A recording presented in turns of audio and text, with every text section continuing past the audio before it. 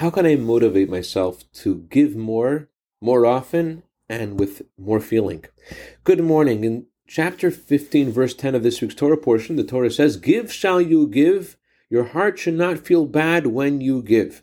In this one sentence, the Torah is actually giving us three pieces of advice about giving that complement each other. There are three critical pieces to the art of giving. First, there is the inner resistance to part with what you have worked for and could use yourself. What are you gaining? How can you get past that voice? This is especially difficult when you start analyzing a specific cause because of the holes you can poke into that cause. To combat this, the Chidah writes that the Torah is actually instructing us to put the money aside first and consider to distribute it only once it's already deposited in a charity account. It's a lot easier to let go of it then. There's a second bit of advice here about the feeling bad part. The Torah says, first, give shall you give, and then don't feel bad when you give. Maimonides teaches that the Torah is saying, give often. Every day put a little bit of money in a charity box, and that will remove the negativity from your heart. So the Torah is saying, give shall you give again, and when you give again, the negative feeling will go away.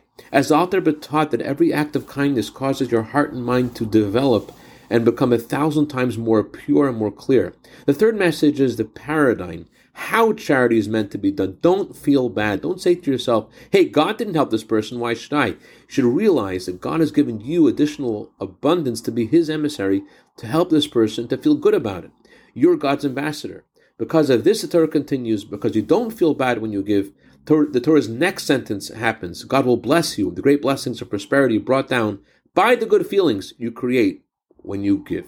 I'd like to dedicate a minute of Torah today to Tzivya Fait and Reb Hershel Glicken in honor of their birthdays today for a year of bracha v'atzlacha b'gashmius v'ruchnius. Also like to dedicate this to my dear nephew Meir Ives and Pesia Cohen in honor of their recent engagement. May Bibashat Tevu Mutzlachas Binyan Nadeyad.